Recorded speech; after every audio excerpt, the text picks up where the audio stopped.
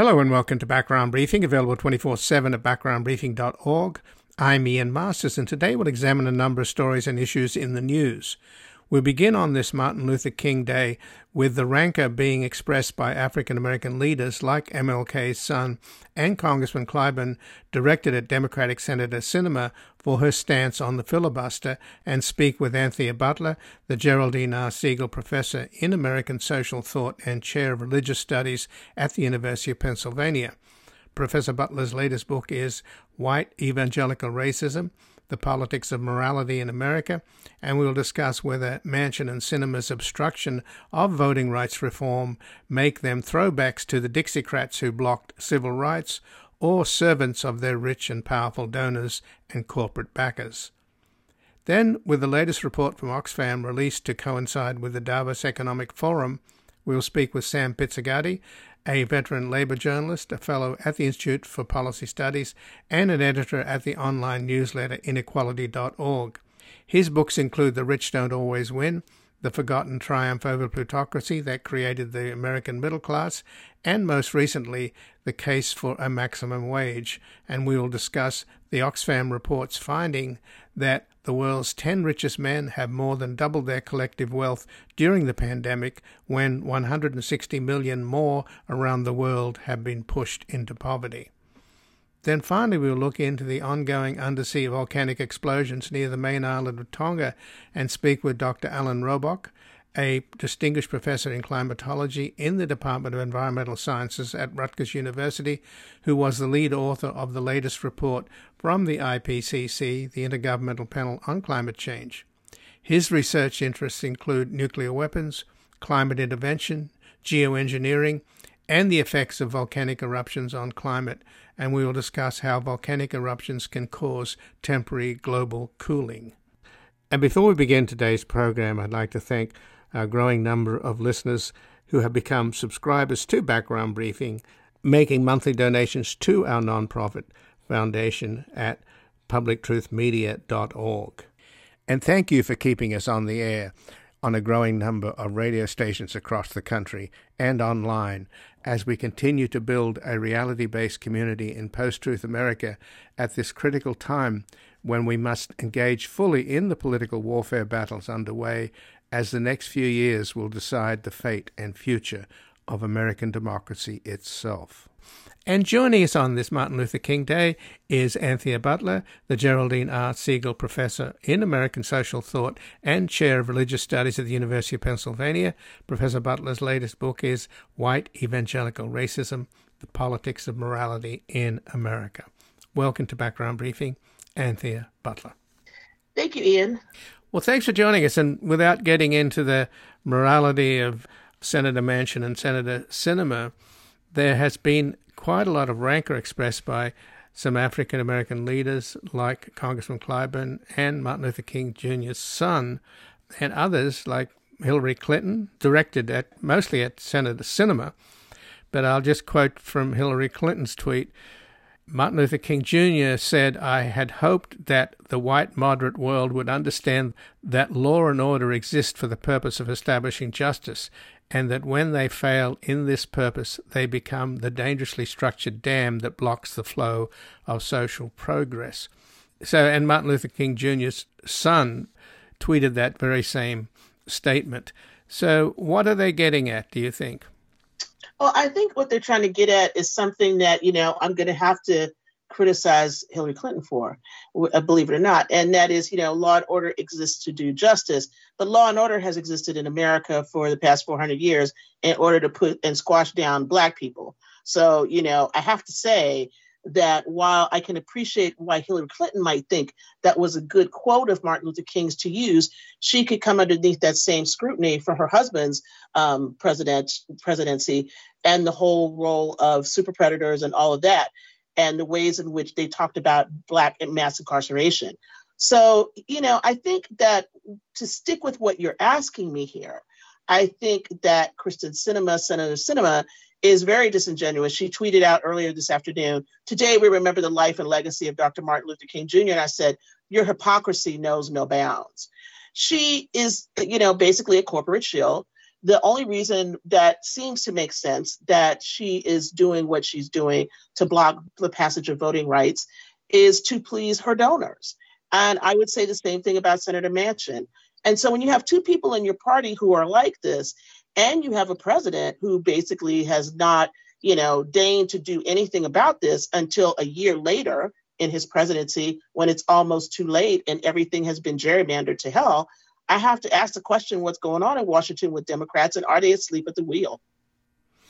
So the idea expressed by Martin Luther King Jr.'s son that somehow Sinema and Manchin are throwbacks to the Dixiecrats, do you think that that's a little misplaced? Because aren't they simply just servants of the rich and powerful donors and corporate backers? Absolutely. And I think that to call them, to throw them back to Jim Crow is not to realize what is really happening. These are the nice neoliberals that I like to tell you about that basically are like, well, if we're getting paid by somebody, we need to serve the people we're getting paid for. So neither one of them, neither Manchin nor Sinema, are there to serve the people who elected them and put them into office. They are there to serve corporate interests, and corporate interests are the ones, and money donors, of course, who are keeping this, at bay. And I think that it would behoove people like Martin Luther King Jr.'s son to realize that this is the game that is happening today. You can't read what is happening today based on what was happening during his father's time. This is a very different opposition to voting rights and civil rights, and it is a moneyed opposition as opposed to a Dixiecrat opposition. So, given how vulnerable Senator Warnock's seat is down there in Georgia, and recently Biden went down there and made a pretty powerful speech, which frankly I wish he would have made just after January the 6th and really gone after Trump early on before the big lie that Trump's been foisting has metastasized into the fact that 80% of Republicans believe that Trump is the legitimate president and that Biden is illegitimate. So given that he was down there in Atlanta visiting Martin Luther King's grave and in John Lewis's district, what's your sense then of why there was this reports, now maybe the reports were exaggerated, of local activists and leaders not being happy with Biden being there? And there was much made about Stacey Abrams not being there to meet with him. And of course, she denied that there was a problem between the two of them. But where is that coming from? Is that real or not? Oh, it's real. It's very real. It's real because of the disgust that people had who really worked very hard in the election in 2020 to put President Biden into office.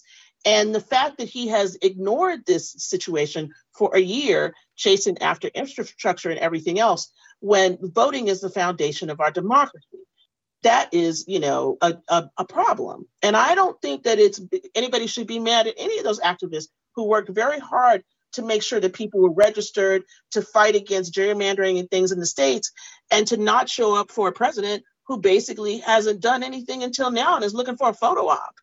I mean, I was really just disappointed and disgusted, quite frankly, with that whole thing down in Atlanta.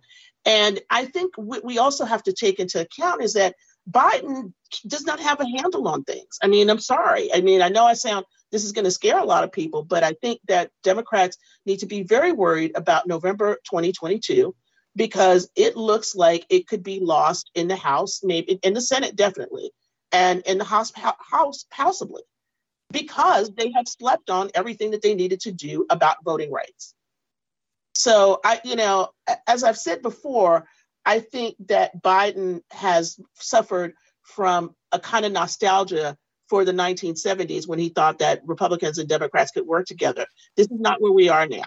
And I wish that he would disabuse himself of this fantasy and get on with being the president instead of allowing Senator Manchin to have the keys to the White House. And again, I'm speaking with Anthea Butler, who's the Geraldine R. Siegel Professor of American Social Thought and Chair of Religious Studies at the University of Pennsylvania. Professor Butler's latest book is White Evangelical Racism, The Politics of Morality in America. So do you think it's indifference on Biden's part, or just that his priorities were all wrong? I was mentioning the speech that he made in last week down in Atlanta attacking Trump and the speech he made the previous day, attacking Trump's big lie and this massive voter suppression underway with the Republicans. I thought he should have made that speech right away, early on, and particularly after January the 6th, when Trump was vulnerable. You had people like Mitch McConnell calling for his head, and yet the Democrats dropped the ball. Wasn't that the moment to really go after voting rights? Because January the 6th insurrection was an attack on voting. That's what it was in a fundamental sense. Yes, that is absolutely correct. And I agree with you. I think that he wasted time. They did not press the issue. They should have put them up against the wall and made them stand up for voting rights, because they had them. They had them then, because they were all scared that they would be implicated. And because they did not press through, because Biden, went in and got into office and didn't do anything and didn't make a very strong speech about this as soon as he could have after being inaugurated, this all went away.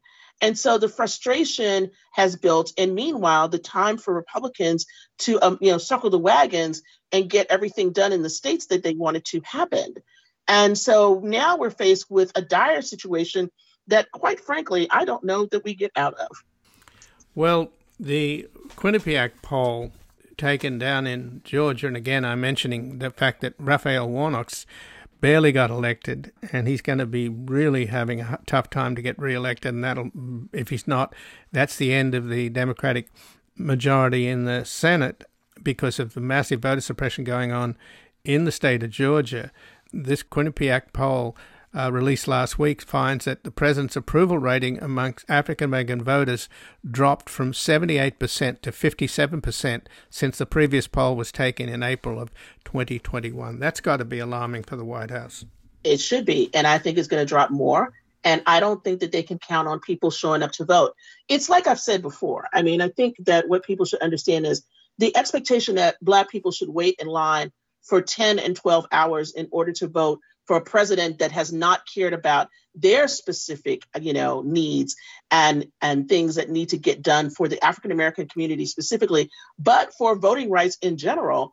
I don't think that he can count on us. I really don't. And so, while people have been very critical of me saying this and saying, oh, well, you're telling people not to vote, I'm like, no, I'm not saying that. I'm telling people that even if they wait in line for 10 to 12 hours, because everything has been gerrymandered to hell, their vote may not count.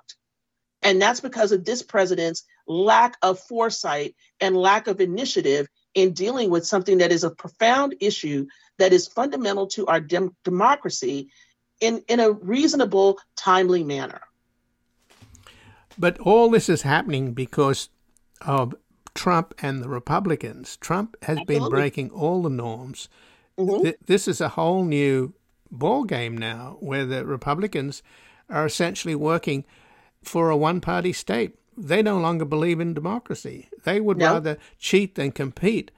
So exactly. Shouldn't people vote simply to stop the destruction of American democracy? You can't let Trump and the GOP win because they're cheating. I know. But so what do you do? So what you do is you get leaders who are not asleep at the wheel. I mean, to leave this all to the people in order to just go out and vote, right? When they're going to stop every vote that they can is not going to fix the issue. This is what I'm trying to make clear to people. It's like, it's not the simple fact that you go in and do your vote. They are figuring out how to try to steal your vote at every turn. So you need something more than just the fact that people go out to vote in droves to help counteract this. That means that lawmakers have to govern. And if they're not governing and they're not doing it fast enough and they're not knocking heads in like LBJ did to get the Voting Rights Act passed in 1964, then what do we have here? I mean, honestly, let me say the thing that will shock all of your Democratic listeners.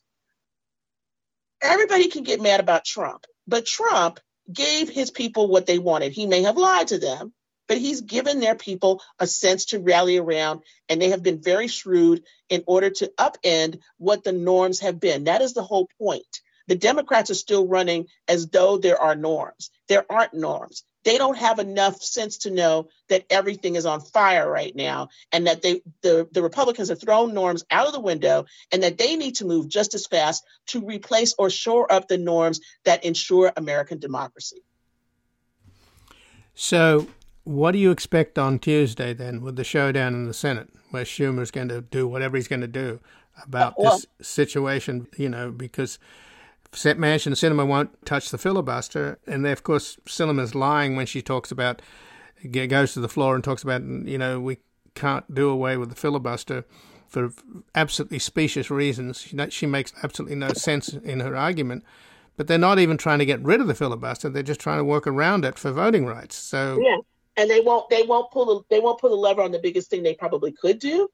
But I think that what tomorrow does is basically give them a show and give them a way to say, see, these people don't want voting rights. But then what do they do? This is the question I have. Is that how will they use this vote? How will they use this particular moment to rally people, to push the president to do things that he can do with executive orders? How can they do it? It may be too late. And that's the part that I think is the hard part that I am having a huge problem with, to realize that this whole year has been wasted. And that, not only has it been wasted, but we're seeing the end of a democratic process. I mean, I don't like thinking about, as a historian, going back to Jim Crow and polling tax and all the rest of this stuff. But by golly, this is where we are. And the fact that our president nor our Senate, the leader of the House and the Senate, have figured this out yet and are just now waking up to the fact that everything is on fire makes me really worried for our democracy. But it sounds like, Anthea, though, that obviously we need better leaders on the Democratic side. But we do. We're going to end up with worse leaders on the Republican side. And in fact, neo-fascist, kleptocratic, mentally ill, disgraceful, horrible man. You'd have to scour this country to find a human being worse than Donald Trump. He's going to end up as the next president. And at the end of this year, you're going to have, Jim Jordan and McCarthy having kangaroo trials and show trials and Benghazis and impeaching Biden. We're in for a hell of a ride. We are. And you know what? I'm just going to say to you that I don't like it any more than you do. But again, the Democrats slept on everything. And that sleeping on everything is they are going to reap what they have sown, which is nothing. And I don't know how else to make it very clear to people that they need to buckle up. This is going to be ugly. I don't know that, the Republican Party has clearly morphed into something else, but the Democrats have been slow on the uptake. And, all of the infighting about, the leftists, the this, the that, we hate Bernie Sanders, we hate AOC, we hate all these people, we hate the squad, all of that stuff. Those things that they were asking for are the things that people would have come out to vote for because they needed help during the coronavirus pandemic. They needed assistance. They needed this, that, and the other. And the kinds of things that Jen Psaki said last month, where she said, oh, should we send a COVID-19 test to everybody? And now they're having to do it because they have egg on their face? I don't understand what this administration has done, except laugh in our faces most of the time and then pretend to be picking up on something when the cows are out of the stall and running around loose. Well, Anthea Butler, I thank you for joining us on this Martin Luther King Day. Thank you. And again, I've been speaking with Anthea Butler, who's a Geraldine R. Siegel Professor of American Social Thought and Chair of Religious Studies at the University of Pennsylvania. Professor Butler's latest book is White Evangelical Racism, The Politics of Morality in America. We're going to take a brief station break and back looking to the latest report from Oxfam that finds the world's 10 richest men have more than doubled their collective wealth during the pandemic, when 160 million more around the world have been pushed into poverty. We are amazed but not amused by all the things you say that you do. Though much concerned but not involved with decisions that are made by you. But we are sick and tired of hearing your song, telling how you are gonna change right from wrong. 'Cause if you really want to hear our views, you haven't done nothing. Welcome back. I'm Ian Masters, and this is Background Briefing, available 24/7 at backgroundbriefing.org And joining us now is Sam Pizzigati, who is a veteran Labour journalist and a fellow at the Institute for Policy Studies and an editor at the online newsletter inequality.org. His books include The Rich Don't Always Win, The Forgotten Triumph Over Plutocracy That Created the American Middle Class, and most recently, The Case for a Maximum Wage. Welcome to Background Briefing, Sam Pizzigati. Thank you. Well, thanks for joining us, Sam. And Oxfam have come out with a report today, and this is to coincide with Davos, the meeting of the billionaires in the Swiss Alps. The report says that the world's 10 richest men have more than doubled their collective fortunes since March of 2020 during the pandemic. At the same time, millions and millions around the world have been pushed into poverty. So that's about as stark as it gets, is it not, in terms of inequality? Yes, and in fact, it seems Oxfam issues this report on the eve annually of each Davos World Economic Forum conference. And each year, I say to myself, things can't get any worse in terms of the stats that Oxfam reveals in this report. But each year it gets worse. The staggering climb of the grand fortunes of the world's richest is really out of this world. And in fact, there's one stat in this Oxfam report that really stands out to me, that if we took all the fortunes, the private fortunes of the 10 richest billionaires on earth, and we've translated those fortunes into dollar bills and stacked them, that stack would stretch over halfway to the moon. So literally out of this world. And the head of Oxfam, in releasing this new report, said there's been a new billionaire created almost every day during this pandemic. Meanwhile, 99% of the world's population are worse off because of lockdowns, lower international trade, less international tourism, and as a result of that, 160 million more people have been pushed into poverty. So that is, again, a stark warning that there's something terribly wrong with what's happening, not just in this country, but around the world in terms of the distribution of wealth. And absolutely. And if those 10 richest billionaires that Oxfam spotlights in this latest pre-Davos report, if they were to spend $1 million each every day, it would take them all 10, over 4 centuries to spend their combined wealth. I mean, this is the definition of obscenity. $1 million a day, right? For 4 centuries. And, of course, we're talking about the 10 richest men in the world: Elon Musk, Jeff Bezos, Bernard Arnault and family, Bill Gates, Larry Ellison, Larry Page, Sergey Brin, Mark Zuckerberg, Steve Ballmer, and Warren Buffett. Yes, so you can see one thing that almost all of those 10 billionaires have in common, except for one: they're all Americans. They're all Americans. They're all white, too. Mm-hmm. Yes, just except for one. You mean except for one is not an American, right? Yes. Yeah. And their net worth grew from $700 billion to $1.5 trillion between March of 2020 and November 2021. So that's the pandemic, and they're the winners, and everybody else is the losers, and that's a hard thing to understand. Now, there's been some difference between the growth in these various fortunes. It seems that Elon Musk is the most fortunate. His wealth has grown by more than 1,000%, while Bill Gates, his fortune only rose a mere 30%. That's right. Just from inexcusable to unimaginable is the way I describe that difference. So with 160 million more people now living in poverty, and that's calibrated on the less than $5.50 a day, that's the metric. I think actually it's the metric that the World Bank uses. That's pretty. You compare $550 a day to what, spending $1 million a day for the next 400 years? I mean, God, it's just unbelievable.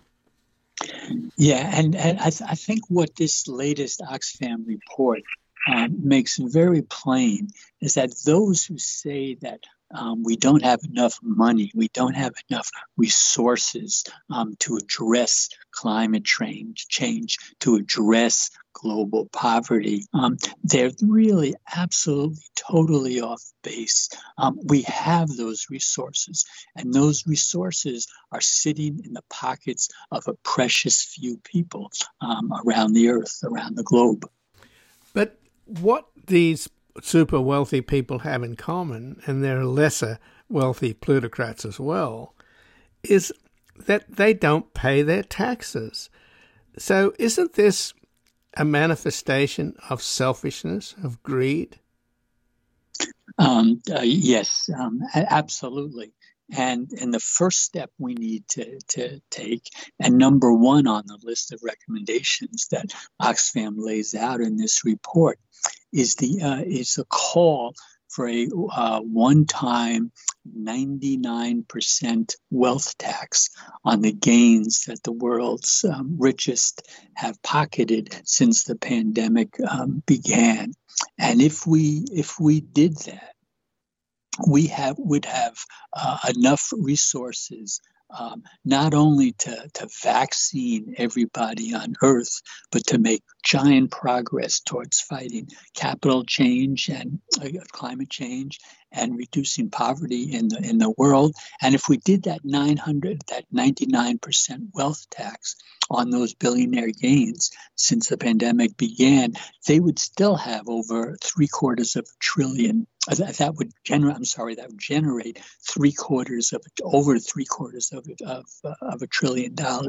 billion in new revenue, and those billionaires would still be richer than they were at the beginning of the pandemic. And again, I'm speaking with Sam Pizzigati, who's a veteran labor journalist, a fellow at the Institute for Policy Studies, and an editor at the online newsletter inequality.org. His books include The Rich Don't Always Win, The Forgotten Triumph Over Plutocracy That Created the American Middle Class, and most recently, The Case for a Maximum Wage. So, Sam, it seems to me that when you talk about the rich don't always win, well, it seems to me that the plutocrats are winning. And in particular, it seems that when you ever get a progressive leader in this country, particularly a president, suddenly things just go wrong with the economy and the press start beating up on him. I'm thinking about Jimmy Carter, who was brought down by inflation and by the sense that he was too weak. The same thing seems to be happening to President Biden, who didn't start out as a reformer. His political career is one of a kind of moderate consensus maker, but he clearly came out of the gate as a reformer, and look where that's getting him. And the two people that are stymieing his ability to govern, apart from the fact that Trump is out there telling the Republican Party, which he controls, that he's the real president and Biden's illegitimate. I mean, that's incredibly damaging, obviously. But still, within his own party, these two senators, Manchin and Sinema, are also doing untold damage to him. His signature program, Build Back Better, has been torpedoed, particularly by Sinema, who went and made this speech on the Senate floor just before Biden arrived in the Senate to have a meeting with the Democratic caucus over lunch. So that, to me, was, and to a lot of people, was so clearly disrespectful, in the same way that Sinema did that little thumbs down curtsy as she killed off the minimum wage. And you've written about the case for a maximum wage.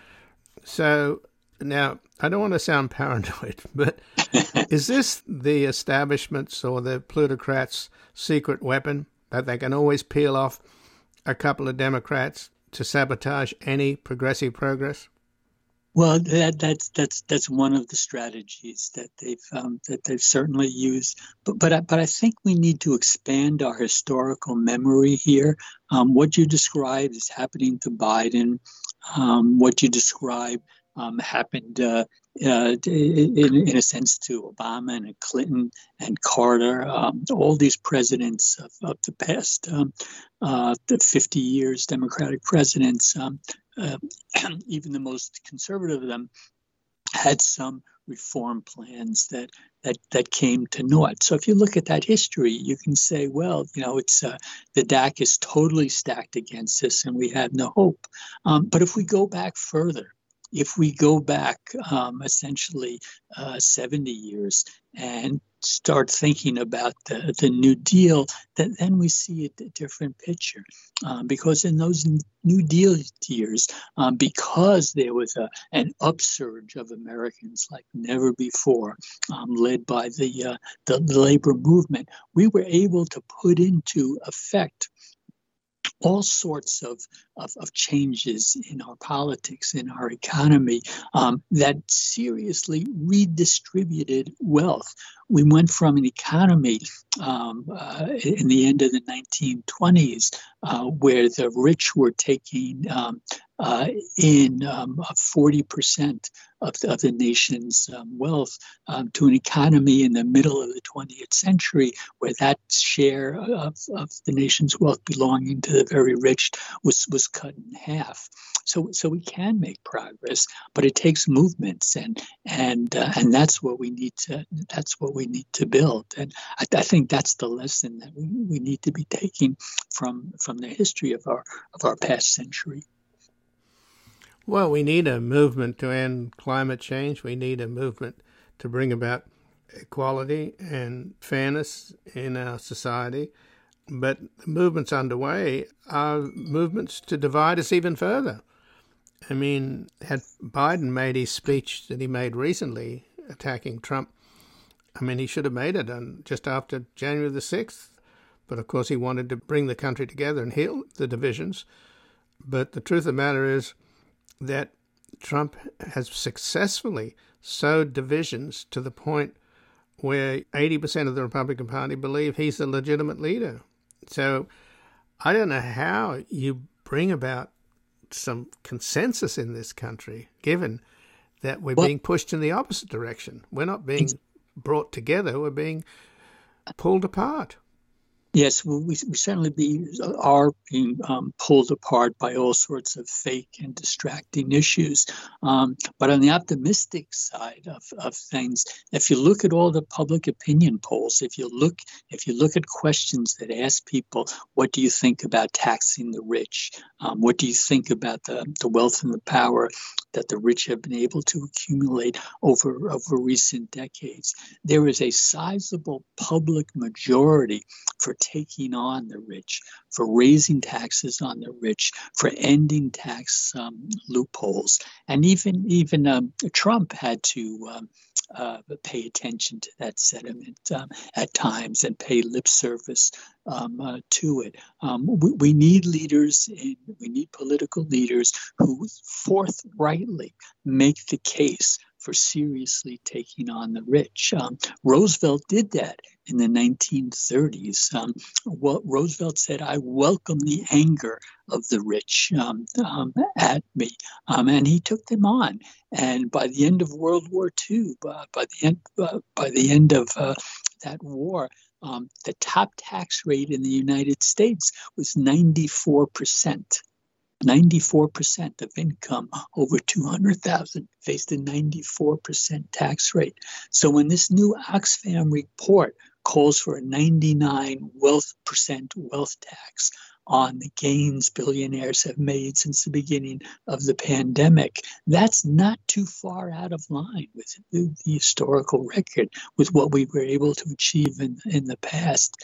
And I think that Oxfam, by putting forward that proposal for this 99% windfall wealth tax, has done a great public service and has taken a major step towards building the excitement that movements can grow upon. So just in the last minute or so here on this Martin Luther King Jr. holiday, Sam, the Secretary of Treasury, Janet Yellen, has pointed out that African American community in this country are disadvantaged when it comes to the distribution of wealth. What can be done to rectify that? Well, I think that I'm just looking right now at a quote from King that I think points the direction we need to go. He said that way back in 1956 that God never intended for one group of people to live in superfluous, inordinate wealth while others live in abject debt and poverty. And the best way we can go at that is with the tax system. And if we tax the rich at the same level that the United States federal government was willing to tax the rich in the middle of the 20th century, we could make a major difference in the distribution of wealth, and a better, a more equal distribution of wealth would certainly significantly help African Americans and all people of color in the United States. Well, Sam Pizzigati, I thank you very much for joining us here today. Thank you. And again, I've been speaking with Sam Pizzigati, who's a veteran Labour journalist and a fellow at the Institute for Policy Studies and the editor at the online newsletter inequality.org. His books include The Rich Don't Always Win, The Forgotten Triumph Over Plutocracy That Created the American Middle Class, and most recently, The Case for a Maximum Wage. We can take a brief station break and back looking into the ongoing undersea volcanic explosions near the main island of Tonga. Read about generosity. It's been done in other countries. We struggle to make ends meet. Worried about how we're gonna eat. You don't know how it feels to be without. I just can't believe we know there's a better way. There's a better way.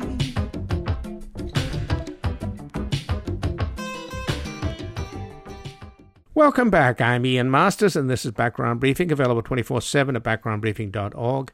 And joining us now is Dr. Alan Robock, who is a distinguished professor of climatology in the Department of Environmental Sciences at Rutgers University, and he is the lead author on the last Intergovernmental Panel on Climate Change report.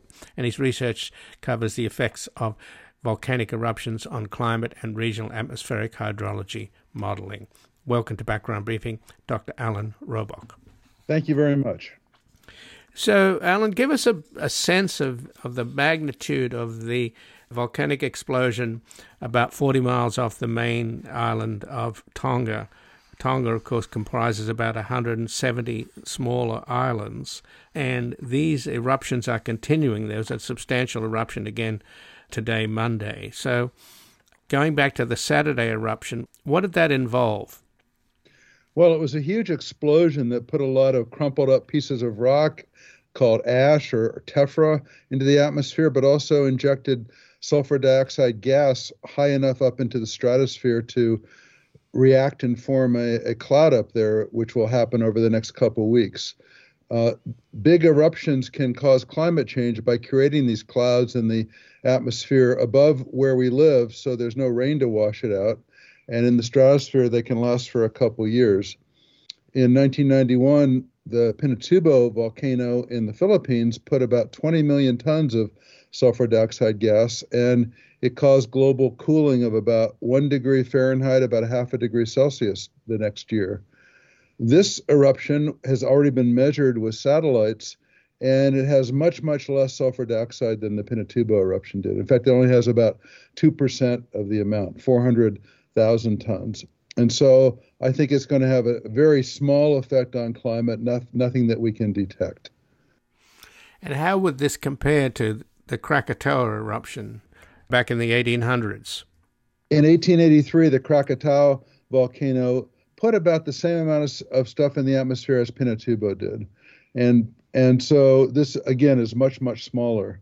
Now, but Krakatoa was a huge explosion, and it was like it sent waves out, pressure waves around the world. It was like dropping a rock into a pond, and you see the waves going out. That did that into the atmosphere, and this one did too. And we can track those waves with barometers around the world. And so you can see that the one from the one in Tonga already has gone around the world, putting ripples in the atmosphere. But it won't have any potential effect on people. It's just an interesting curiosity, and G.I. Taylor actually used that Krakatoa eruption to develop more mathematical theory about how waves move. Well, in terms of the tsunami from the Tonga eruption, apparently there may be more casualties, but a British woman on Tonga was drowned trying to rescue her dogs, and 2 people drowned in Peru from unusually large waves. That's right. So it wasn't clearly as bad as the others that you mentioned. Well, Krakatoa was, of course, had some serious tsunamis. So obviously, this is not the solution to global warming, right? To have more volcanoes. The solution to global warming is to leave the coal, oil, and natural gas in the ground and not burn them and put carbon dioxide in the atmosphere. The idea of emulating a volcanic eruption, though, is called geoengineering or climate intervention, and I'm doing research on that, others are too, to see if we could do it, if humans could do it. The technology doesn't exist today, but if we thought about doing it, what would be the potential benefits and what would be the potential risks? And it looks like there are quite a few risks of doing it. So people are now studying it, trying to see if they can invent the technology that would be necessary to put the sulfur up there, and doing computer modeling to see what would be the potential impacts, benefits, and risks. And again, I'm speaking with Dr. Alan Robock, a distinguished professor of climatology in the Department of Environmental Sciences at Rutgers University, and he is the lead author on the last Intergovernmental Panel on Climate Change report, and does research on the effects of volcanic eruptions on climate and regional atmospheric hydrology modeling.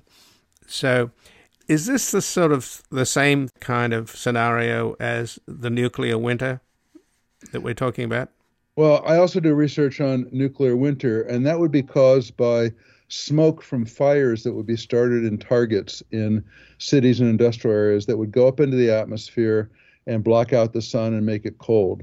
The black soot from the fires, if there was a global nuclear war, say between the U.S. and Russia, would be much, much, much worse than any volcanic eruption. Temperatures would plunge below freezing in the summertime in the middle of continents, and it would have a terrible effect on agriculture. These are all different ways that particles could go into the stratosphere and the upper atmosphere. Smoke would stay much, much longer because it would be black particles. They would be heated by the sun and lofted high up in the stratosphere and last for 5 years or more, not just for 1 year like volcanic sulfate.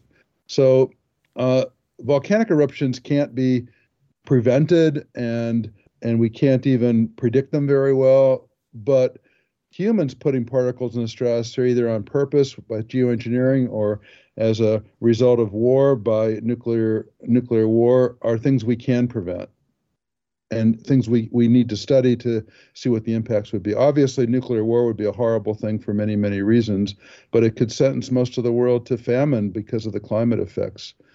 Global warming can be solved by quickly reducing our use of fossil fuels, and we know that. We don't even really want to be working on geoengineering, but if people are tempted, we want to be able to inform them about what the potential impacts would be, both the benefits and risks. So what is then the wake-up call needed? Because I think every day there's a wake-up call, isn't there, Alan? I mean, floods and fires and massive fires, and this is what we've just recorded, the hottest decade in history? Yes. So we've known this for quite a while, and people are beginning to feel it now. But fossil fuel companies can make a lot of money selling you gasoline and natural gas and coal. And so to retrofit the world's energy supply requires government action, not just individual action, to put a price on this pollution. I mean, if you flush your toilet or throw something in your rubbish bin, you've got to pay somebody to deal with the waste. But if you drive your car and produce carbon dioxide, there's no fee on polluting the atmosphere. We're using the atmosphere as a sewer. So if we put a fee on it, people call it a carbon tax or a fee, and that gradually goes up. And the money would then be, what would you do with it? Maybe it could be returned to all the people. The government wouldn't keep it. If there was a fee, if there was a consequence of burning fossil fuels, over time people would have an incentive both to not emit carbon dioxide and to develop the technology people will need, like electric cars and a better electric grid and better ways to store electricity. So, but there's these fossil fuel companies have a huge influence on the legislature, certainly in the United States, and in particular, one of our political parties is really beholden to them. So that's where we are. Well, the other political party, though, as the chairman of the Senate Energy and Commerce Committee, is none other than Senator Joe Manchin, right, who is in the coal business. Right. So if you're in the fossil fuel business, you couldn't have a better guy in charge of policy, right, than Joe Manchin. Well, when people ask me what to do about global warming, I say it's more important to change your leaders than it is to change your light bulbs. And so if people really cared about it, they would vote based on this topic and put more people into power in the Congress that would do the right thing for global warming. So in terms of what just happened in Tonga and continues to happen, as I say, there's still been more eruptions. The cloud is heading westward, right, towards Australia? Yes. And what effects it's going to have on Australia, because Australia has some of the worst climate change effects of all countries, doesn't it? They had massive fires that wiped out billions of animals, koala bears and kangaroos, etc. And the smoke fires went up into the stratosphere and then got heated by the sun and lofted another 20 kilometers. So that's a good example that proves our nuclear winter theory. We've been able to model that with the same climate models. But going back to volcanoes, we've learned from past ones that the cloud will go around the world in maybe 3 weeks and then spread out, and it won't stay over Australia. And as I said, it's not a very thick cloud, so I don't think you might see skies a little bit whiter for a couple of days, but I don't think it will have a lasting effect on Australia. But in terms of people on Tonga, aren't they breathing really toxic air? I mean, there have been warnings now or directives not to drink water because the water's contaminated. You have to drink bottled water, wearing masks. Apparently, the dust is all over the place and it's in the air. So what kind of effect is that going to have on the health of the people in Tonga? Well, I don't know much about, that's not my area of expertise. So what you said makes a lot of sense. But the dust will settle down. It will only last in the atmosphere for a short amount of time. After the Mount St. Helens eruption in 1980 in western United States, put a lot of dust into the lower atmosphere. But after a couple of days, it was gone. It was blown away. So I'm sure in the short term, it would be terrible to have that dust settle on you and on your, maybe even on your farm and in your water. But I think it'll be a short-lived effect.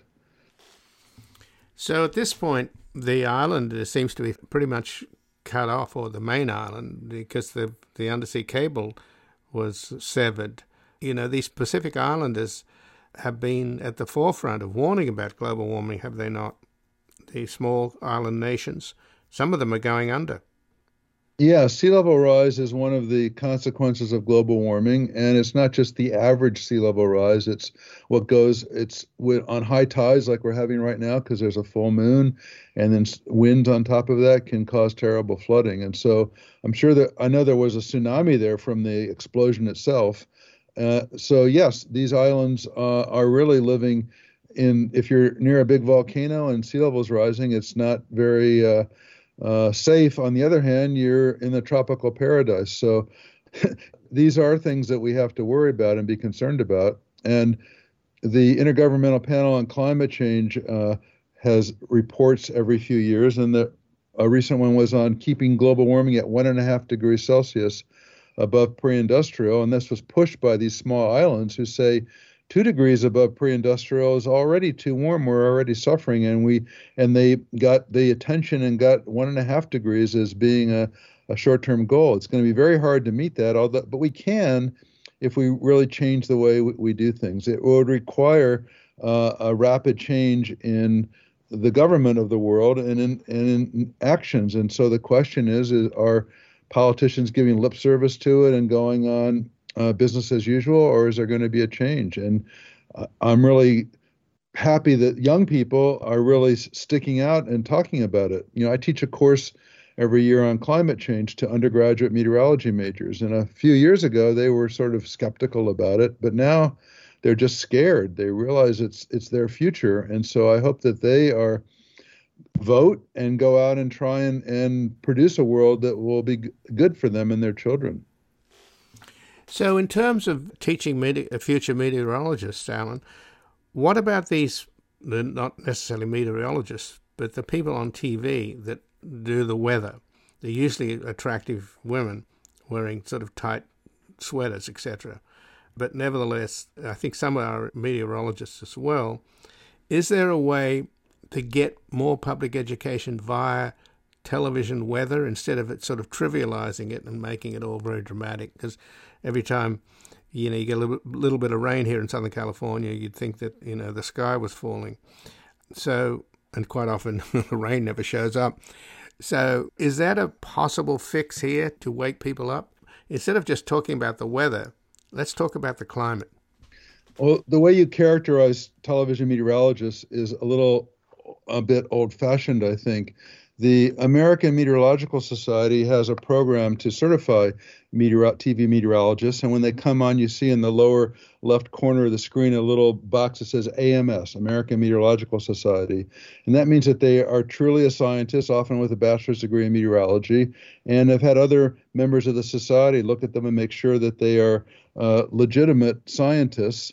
And typically, that's the only scientist people see. So they're the station scientists, and whenever science comes up, they talk about it. It used to be that they were kind of afraid about mentioning climate change, but now they mention it all the time. And so you actually do get quite a bit of information from television meteorologists. And if a station has a choice of getting somebody with an AMS seal and somebody without, they'll choose that. And sometimes to be on TV, no matter what you do, the people want to be attractive. One of my students from Rutgers, Dylan Dreyer, is very attractive and was one of the best students I ever had. And I told her, you should go to graduate school. You can go for free. You can do science. She said, I want to do TV. And she worked her way up from small stations, and now she's a station scientist for NBC News and on the Today Show. And she's a very smart scientist and also conveys the science to people. So I think we really do get a lot of information from TV meteorologists. Well, I stand corrected, and I have to tell you, Alan, I have no objection to attractive women. Oh, I don't either, but that's not the point. The point is you need to get people's attention to have them listen. So it used to be that Bob Ryan was a TV meteorologist in Washington, D.C. and in Boston before. He's very attractive, too, and he leads a commission trying to get more information about science, about climate on TV, and they have training sessions every year at conferences where they bring climate scientists to educate the TV meteorologists so that they'll be giving the public information that's correct, and there are things like Climate Central which provide information for them. So I think the word is getting out that way, and on television. I think people are becoming much more aware of it, and they now have to get policies on the books so that, people are complaining about the price of gasoline being $3 or $4 a gallon now. It's even $5 a gallon out on the left coast where you live, and that's much too cheap. It should be $10 or $15 or $20 a gallon to pay for the actual damage that burning those fossil fuels is doing. And the way to get there is to gradually increase the price with a fee that then is used to help build a better infrastructure that doesn't rely on burning fossil fuels. But people, are short-sighted. People want the price of gas lower because that affects their pocketbook. And if you don't have enough money to feed your kids or don't have a good job, people look at the short term, not the long term, and that's why we're sort of stuck in trying to do something where if you pay more for gasoline, you don't see any climate change for a while. It won't be for decades, but you have to trust the science that it won't get any worse if you act in a responsible way. So that's why it's a hard problem to solve. So just in closing, then, Dr. Alan Robock, during the Cold War, nuclear saber rattling between the United States and the Soviet Union, President Reagan once remarked that if the Martians sort of invaded, suddenly we'd forget about our differences and all work together. We're all in lifeboat Earth together. The seas are rising all around the world. Bangladesh will go under, and so will Florida. So going back to my earlier question, what is it going to take? Because the evidence is so manifest now already that these extreme weather events are clearly related to climate change and global warming. And yet that doesn't seem to be a sufficient wake-up call. I think people vote a lot with their pocketbooks. So right now, most people can't afford a Tesla. They can afford a much cheaper internal combustion engine, gas-powered automobile. But the price of solar panels is plummeting. The price of windmills is going down. And so over time, people will be able to behave responsibly, and it won't cost them extra money, but we're not quite there yet. The government can stop subsidizing fossil fuels, which we continue to do, and subsidize actions. The infrastructure bill, which was passed in the U.S., does that partially. The Build Back Better bill, which they're having trouble getting passed, will do some of that too, but people are standing in the way of it, people like Joe Manchin. So what the people of West Virginia, he's acting for the owners of the coal mines, not the coal miners themselves. The labor union wants him to do something about climate change. So you tell me how to solve that problem. I don't know. I can tell you about the climate. Human behavior is much more complicated. No, and in fact, every day I'm trying to find out what's going on, and quite often it's depressing. So, I'm looking for the answers, and we certainly don't have any answers in terms of the deficit we have in our politics in terms of dealing with reality. It's just appalling. What is on the political agenda is stupid stuff like culture wars and distractions and infighting and polarization, and there's no real sense of unifying us all against a common threat. So, there's a huge amount of money being wasted on the military budget of our country. I think we spend more than the next 10 nations put together, and more money goes out than even the military wants. So we have plenty of resources. And who's our enemy? Our enemy is climate change. We don't have any military enemies that we need all those weapons for. And so there are resources that can be redirected, but it needs a political will to do it. The nuclear posture review is going on now in the U.S. government, and I'm hoping Joe Biden will step up and say we don't need so many nuclear weapons. But I'm afraid he'll go along with what's been going on in the past. So I wish there was a leader that would step up and say, let's redirect these resources, not just continue to put them all in a place where it makes the world more dangerous, not better for people. Well, Dr. Alan Robock, I thank you so much for joining us here today. You're welcome. And again, I've been speaking with Dr. Alan Robock, who's a distinguished professor of climatology in the Department of Environmental Sciences at Rutgers University, and he is the lead author on the last Intergovernmental Panel on Climate Change report. And his research covers the effects of volcanic eruptions on climate and regional atmospheric hydrology modeling. This has been Background Briefing. I'm Ian Masters, and I'd like to thank producer Graham Fitzgibbon. And to help us sustain this program into the future and assure it remains free to all, please take a moment to support us by going to backgroundbriefing.org/donate or publictruthmedia.org, where you will find our non-profit Public Truth Media Foundation, where your tax-deductible donations, large and small, keep us broadcasting. And if you missed any of today's program and would like to explore our vast archives, you can find us at backgroundbriefing.org, where we'll include extended interviews searchable by topic, and have made it easy for you to sign up for daily email updates that provide links to resources, articles, and books discussed on the program. Also, you can find links there to subscribe wherever you get your podcasts, and we also encourage your ratings and reviews on these platforms. Find us on Twitter and Facebook at Ian Masters Media, and please do help us reach more listeners by sharing this program with friends, family, and colleagues. And I'll be back again tomorrow with another Background Briefing at backgroundbriefing.org. Bye for now. The guy that lived next door in 305 took the kids to the park and disappeared by half